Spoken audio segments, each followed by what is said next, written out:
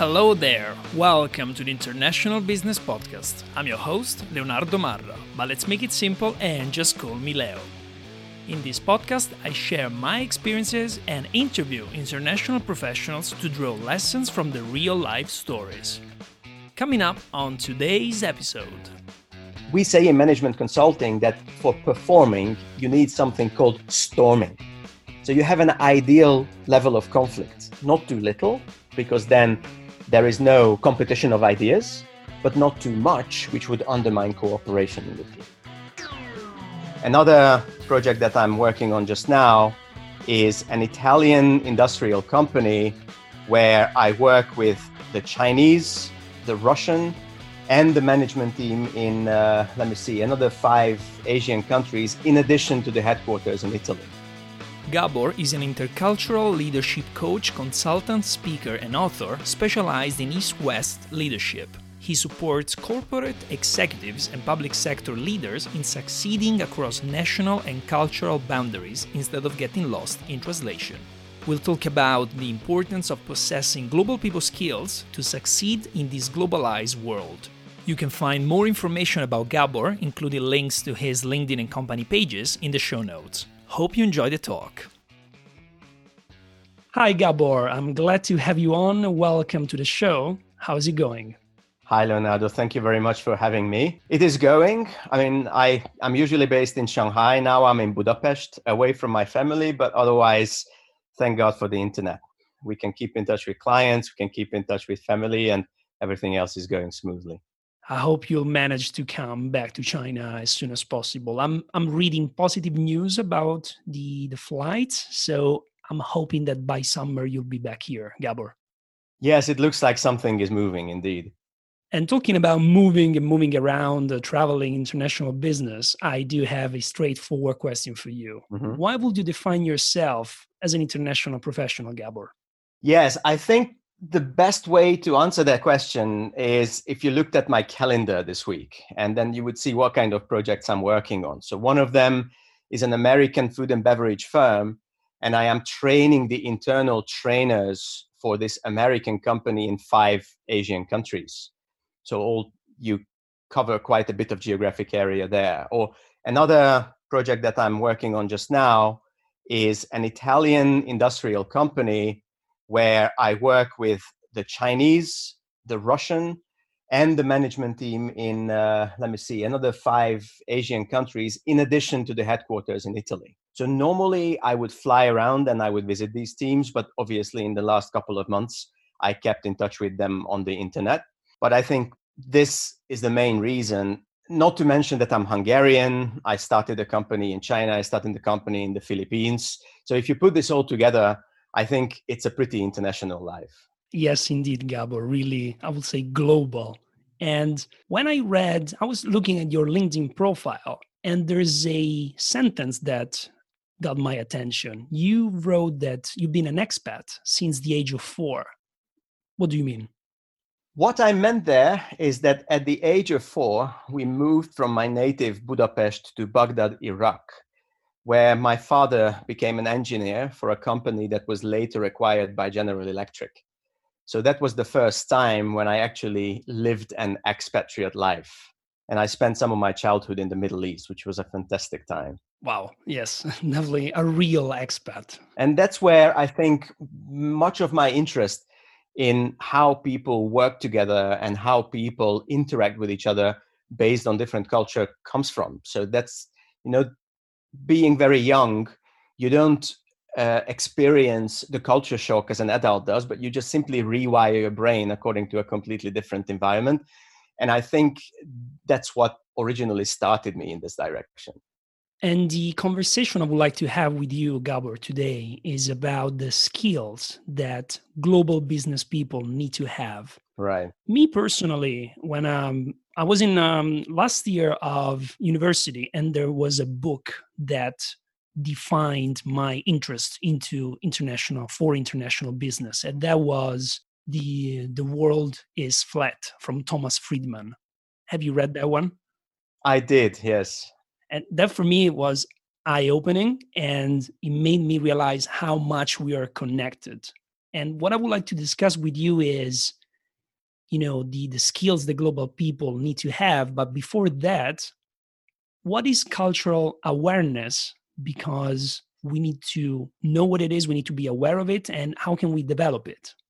Yes. So why is the world flat? To go back to your original question, is because so many things that we use every day are becoming uniform or at least standardized. So, for example, let's imagine that we are young and we had a crazy party and we wake up at an airport from a nap. It would be very hard to tell where you are in the world because airports all over the world look exactly the same. If you go wherever in the world, fast food restaurants and shopping centers and so on, they look increasingly similar. This was not the situation even 50 years ago. The world looked very different depending on where you were. So this is why we feel that the world is flat. But we also have to know that the people who have access to this flat world is the minority of the world. Of course, you need a certain amount of money, Yes, I agree. which knowledge to be able to globally mobile.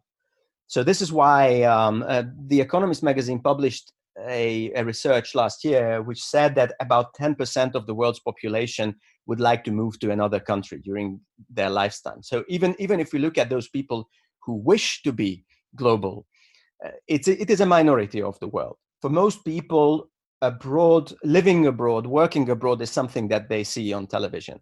So this is why a cultural awareness or a global mindset starts with the very awareness that if I work in another country, if I move to another, let's say, city, even in a large country, then there is going to be a certain amount of culture shock. It's not going to be so easy to adopt, even if I worked for a very long time to be able to be there. Now, if I can elaborate a little bit more, if you bring that to the world of business, people usually move to another country and become expats, and this is usually expat managers is my market, because they were successful and they managed to get things done. And when they are moved to another country, and let's say so far they have been working in Paris or in Boston, and they are moved to Tokyo or Manila, it's not going to be easy. So they are not going to get results as easily as they did before their promotion. This is what I call the expat baby. You have to learn to speak again. You have to learn to walk again. You have to learn social skills again. And many people don't take it that well or don't even expect it to happen to them. If we want to do this is cultural awareness 101, so to speak. Then if people take that challenge well, then they have to realize that, let's say, when a European professional moves to Japan, the question is not how to do business with the Japanese. If they are promoted as a CEO in Russia, the question is not how to do business with Russians, because as soon as you leave your home culture, you start interacting with many cultures, not just one. So if you represent, let's say, a French company in Tokyo, then your team is not going to be just Japanese people, and your clients and your suppliers are going to come from all over the place. So you have to develop a multicultural mindset. And then finally, especially in business, people sometimes think that, all right, there is culture and then there is culture shock. But what I do, because I'm an engineer or because I'm a lawyer or because we sell cars, is really not cultural. It doesn't have to do anything with culture. But as I work with these professionals, as I coach executives, as I train their teams, we find out that culture is in everything. Culture is in the financial system of that country, is the legal system of that country. Engineering and IT even depend on culture to a certain extent. You know, the artificial intelligence that they write for self-driving cars in Japan or China, they think differently, so to speak, than the artificial intelligence that they write in the United States or in the UK. So different even AI has a different passport. Yes. Engineering, design, all of those things, they all depend on culture to a certain extent. I definitely agree with what you said about the fact that when you move to another country as an expat, you're not actually, in my case, I moved to China, Shanghai, and I'm not doing business with the Chinese. I work for a Chinese company. I'm the only foreigner in the company, but every day I engage with Europeans, Americans, Africans, and Australians. So I need to deal with my colleagues that, of course, are all Chinese. But then from 8 in the morning to 7 or even more because of the time zones, I'm dealing with people from all different countries. So absolutely, you're right. Exactly. Well, and this is the reason why you are there. So if the world wanted you to work like a Chinese person, if they wanted you to adopt, then they would just hire a Chinese person. But that's not your job in that country. Even if you are surrounded by Chinese people and you are the only foreigner, you are supposed to create a kind of personal link between those Chinese people and the international market. I would like to move on to diversity. And in your nearly 20 years of experience, Gabor, with the international leadership assignments, coaching, and consulting at global firms, you must have seen many, many, many things. What I would like you to tell us is name 3 common mistakes managers fall into when managing organizations with, let's say, a high level of diversity. So you have to imagine the scenario almost like a movie when I work with a manager or an executive. So usually what happens is that somebody became quite successful, they got a promotion, and now they are either moving to another function or moving into another location. And that is always a transition, not just career transition, not just professional, but also psychological transition. The number one mistake, and this is just the application of what I already mentioned under cultural awareness, is that this manager or even an entrepreneur or an academic, I don't know, government official, they just assume that they can take the position in the new place or in the new city or in the new country, log in and start working. Because they also have the experience and they have the knowledge, the social network, they know whom to call and so on. But what they have to know is that if I change the environment around you, then suddenly you are going to slow down. You are going to become more inefficient because now you don't know the legal system. Now you don't know whom to call. Now you don't know how people will react if you delegate work to them in a certain way. So this would be error number one. Error number two is when people work in a diverse environment. Let's say an American manager moves to Singapore, or when you worked for a Wall Street firm, but now you are going to work for a consulting firm or a healthcare firm, which has a different culture. Then people assume that you can learn a culture the way you can learn a language or you can learn a computer system. Absolutely not true. And basically, they are trying to figure out the rules. They are sitting down and says, "All right, I can do this. I can work like a Singaporean. I can work like a healthcare worker. All I have to do is figure out the rules, copy it with my behavior, and then I will get a positive response to that." Which usually they very soon find out that is not the case. And then the third one is what I already mentioned, but I would like to repeat it under fallacies, is that there are non-cultural things in a professional environment. Like engineering is non-cultural, or the way we deal with the money of the firm has nothing to do with culture. But this is almost never true. Like, for example, flexibility in terms of money is extremely cultural. Flexibility in terms of time is very cultural. And no matter how much people try to copy the behavior of another culture, especially under pressure, your true nature or your old habits will come back and create conflict. I completely agree. I mean, it is important to study and analyze what the other culture is doing, but it's not a copy and paste. Definitely not a copy and paste. I mean, I'm Italian, but I have been living outside of Italy for almost 10 years now. But there's still so much that I feel I need to learn. But I really enjoy the process, and I think it's about being aware that there are so many different cultures, and actually within a culture there are so many sub branches. So it is really it's not a black and white situation. So right. I think flexibility is the most important, might be the most important skill that an international business person must have, because otherwise there's no way we can do business or even have it, or even having a happy life. Right. Now, I would separate these two things. One of them is flexibility and the other one is business. So this is how it's different. Let's say if you go to China to retire and if you go to China to do business. If you go to China to retire, your main objective is just to reduce conflict with your cultural environment. But if you do business there, then you have an objective to achieve. And reducing conflict with your environment is just one way to achieve that goal.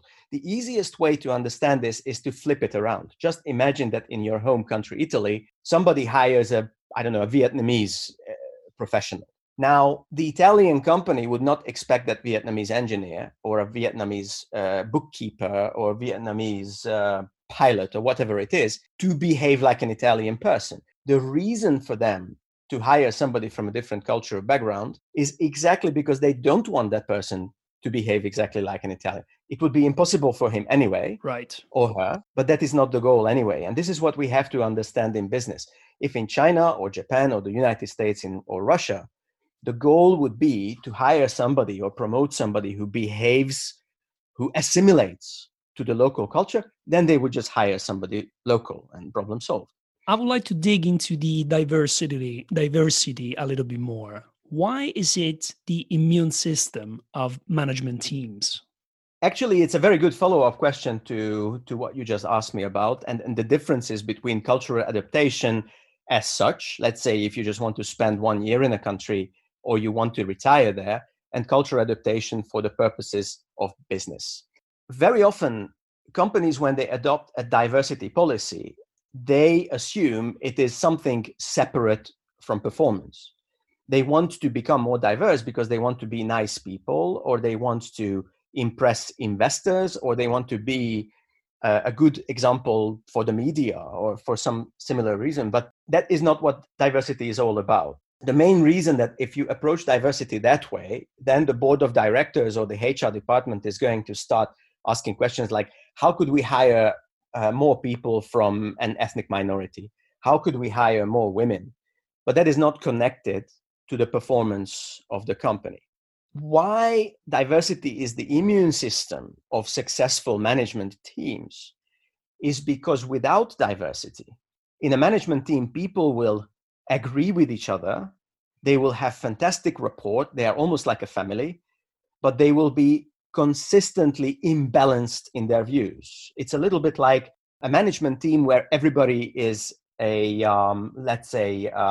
financial controller. That team would not take enough risk, as opposed to another management team where everybody is a salesperson and they would take too much risk. Diversity in a team, especially in a management team that makes decisions over other people's lives, in those teams, safety and creativity, competition and cooperation, they need to balance each other out, even at the expense of some conflict within the team, in order for the decisions to be excellent. We say in management consulting that for performing, you need something called storming. So you have an ideal level of conflict, not too little, because then there is no competition of ideas, but not too much, which would undermine cooperation in the team. I watched your TEDx speech, Gabor, and there's one Chinese proverb that you mentioned in that speech that I really found interesting, and that was to climb a tree in search of fish. So our personality is a critical factor that influences our career. I mean, it influences everything. But why is it so important for our career development? That proverb reminds us that when we struggle in our career or even in our private life, the struggle is actually with ourselves, not with other people. So when I coach managers in these situations and they say that there is something that annoys them in the feedback, in the reactions that they get from the environment, I basically ask them to dig a little bit deeper and see how they created that situation themselves. Because, we cannot change other people's behavior. It's very easy to say, my boss should do this, my team should be a little bit faster or a little bit more loyal to the company. I'm not going to change that. I'm just going to put the responsibility on other people. The only behavior I can directly change is my own behavior. So take the example of a manager who is dominant. In corporations, they very often promote people who can make tough decisions fast, assertively. They are a role model to others. But eventually they get to a point where their management style is so top down that they make all the decisions and the team becomes reactive. The team only goes ahead if the boss says they would go ahead. And then the manager starts complaining. Why don't these people take the initiative? But actually, through a dominant management style, the manager trained the team to be reactive and only move when they are told to move. And usually what happens there is that all the tasks, they pile up on the manager's end. He's terribly busy. He doesn't delegate enough because he doesn't trust the team to do a perfect job. And on the other end, the team is not so busy, only moves when the manager tells them to move, and don't take so much responsibility for the results. So in this case, I look at how that manager climbed the tree with a lot of effort to make all the decisions, to have all the responsibility, to have all the control, to have all the resources. And then I tell them, all right, this is what you have been working for a long time.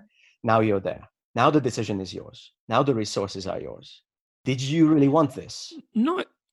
Because if you didn't, you can climb down from the tree again. Mm-hmm. Now I get this. Now I get the tree and the fish.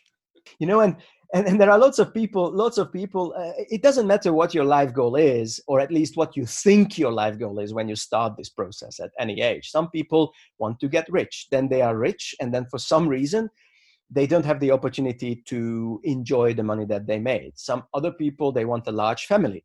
Then they have a large family, then they are not happy with it. Or they want to become CEO, or they want to start their own firms.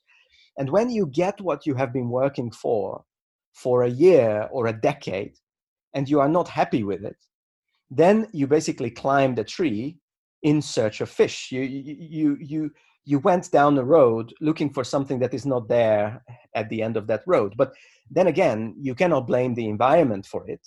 And the coaching in these cases is looking back. How did you end up here? What kind of decisions you made and what you wanted, what you hoped for at the beginning, and what comes next, so that you get that fish after all. I mean, the good thing about being on top of the tree is there is no fish there, but actually you can at least see where the fish is from that high tree. Or instead of being up the tree, you can just go down the river and get the fish. I guess one of the two, both work, right? Or shout down to somebody, you know, that you want fish. There are many ways to get what you want. And if you work together with others. And Gabor, what is a psychometric assessment, and why could it be successful when combining personality traits with intercultural profiling? Right. So psychometric assessments are actually a kind of, I don't like to call it test, but imagine it's a survey. It's a little bit like... it sounds softer if you say survey compared to test, right? Well, test would mean that they are testing your knowledge. And this is not about your knowledge. This is about the preferences that you have. Okay. It's a little bit like if you sign up for a dating app and they ask you all of these questions, like, do you like dressing formal or informal? If you have a task to finish, do you start right away or wait until the deadline almost approaches, and so on? And then using fairly sophisticated questions, we come up with a profile that can predict what kind of decisions people make in a certain situation. Now, why this is very important? Because otherwise, any kind of training or coaching in intercultural adaptation, in leadership, in teamwork is not personalized to the specific user. So if you imagine that you read a book or watch a YouTube video about how to lead an intercultural team. Very often that book or that film would tell you people like, keep an open mind and be flexible. But you know, the maker of the film doesn't know how flexible you are at the moment. It could happen that you are an extremely flexible person, and if I advise you to be even more flexible, then you become too flexible and become unreliable, and you are creating a risk for the team. Or the video could tell you, be more assertive, show self-confidence. But I don't know, maybe you are a fairly self-confident person on the verge of sometimes looking a little bit arrogant to some other people. And then if that film or that book advises you to be more assertive, then it pushes you over the edge. So this is why we base all of our programs on the psychometric assessment, because then we can calibrate the content to the people in the team. I've got one final question, Gabor, that I ask everyone who comes on this show. Tell us about one memorable moment from your international career, and you can pick between a successful, a funny, or a catastrophic episode. Your pick. Why not both? You know, I really like stories that start like a disaster, but eventually become successful. When I get the link to this podcast, I would actually like to share it with the person in this story. But of course, I am not going to tell you who the person is. But this is a CEO of a European company in an Asian country. The company itself contacted me, and we started the coaching. And at the very beginning, the first couple of times when the coaching happens, and this was an intercultural leadership coaching for a newly assigned CEO. So it's a fairly high profile and high pressure work. And I asked the CEO, could you please tell me, what is it that you want to work on? What are the key issues for our coaching? We are going to work together for a year or so. And then this person looked at me and said, Gabor, I think they made me CEO by mistake. I think they have the wrong idea about me. I mean, I'm not prepared for this. I'm terrified. I don't have the skills. I don't have the experience. So he was honest, he or she, I don't know, but that this person was really honest. Yeah, that is one of the points. That's why I'm so cryptic, because I want to protect confidentiality as much as I can. But of course, you would be surprised. Presidents, vice presidents, CEOs, CFOs, people who have started companies, then built them up until they are worth several tens of millions of dollars or even more. Inside, you would be surprised, under layers and layers of experience and self-confidence and power, to find this soft core of a human being full of the kind of doubts and questions that any young people would have when they are preparing for a job interview. The only difference is that these people have to make much heavier decisions, and they are much heavier punished when they make a mistake. Working together with that person for about a year, and then being in touch even after we worked together, and being informed of a couple of very important career steps that happened since then, is a fantastic and very rewarding experience. So this is when something that fits my nature very well happens. Generally, my business philosophy is to be very personable. You know, I work for large corporations, but I don't want to be corporate. I want to work together with people on a very honest level. And then some of my business relations cross this magical borderline between business and friendship. And that is extremely rewarding, and see how people I work with do later on. I would like to wrap this up, Gabor, by asking you to tell us a little bit more about the services that your company provides and who should connect with you. Well, first of all, the universe of work is extremely diverse, and a lot of people contact me for personal advice, and I'm very happy to give personal advice to anybody who contacts me. And it's by my full name. It's fairly easy to find me online, because there are many Holches and there are many Gabors, but there is only one Gabor Holch. But if I want to engage with somebody professionally, then the first criterion is that your business must involve human contact, preferably with several people. So if somebody is an excellent mechanic or a code writer who mostly works alone, there is not an awful lot that I can help them with, because my business is human contact. And then the more intercultural, the more diverse your business is, the easier I can help you. And culture doesn't just mean international, although I am specialized in East-West relations. And since I'm European, usually I work with European organizations, multinational companies, embassies, international organizations, universities, who do business in East Asia predominantly. But I also work with an American company in the Middle East, and so on. And it's easier for me to work with somebody if there is at least a team of a dozen people or up. My classical project is with a large multinational company that has a presence in several continents, and therefore has the diversity of ethnicity, nationality, age, gender, religious background, and so on, that makes business difficult, but also makes business fascinating. And the way I work with them is, first, I do some fact-finding. I do the aforementioned psychometric assessment with the team members, with the managers. Sometimes we even create something like an organizational mapping, see what the company does well and where the gaps are. And then we go on, advise companies to build a new system, how to hire people, how to promote people, how to train people. We coach individuals and groups. We train people, or we even train internal people to deliver their own training. And then we usually work with a company anywhere between 6 months or several years, and we combine these activities into larger programs. I want to thank you for your insights. Thank you for joining us on the International Business Podcast. Thank you very much for the opportunity.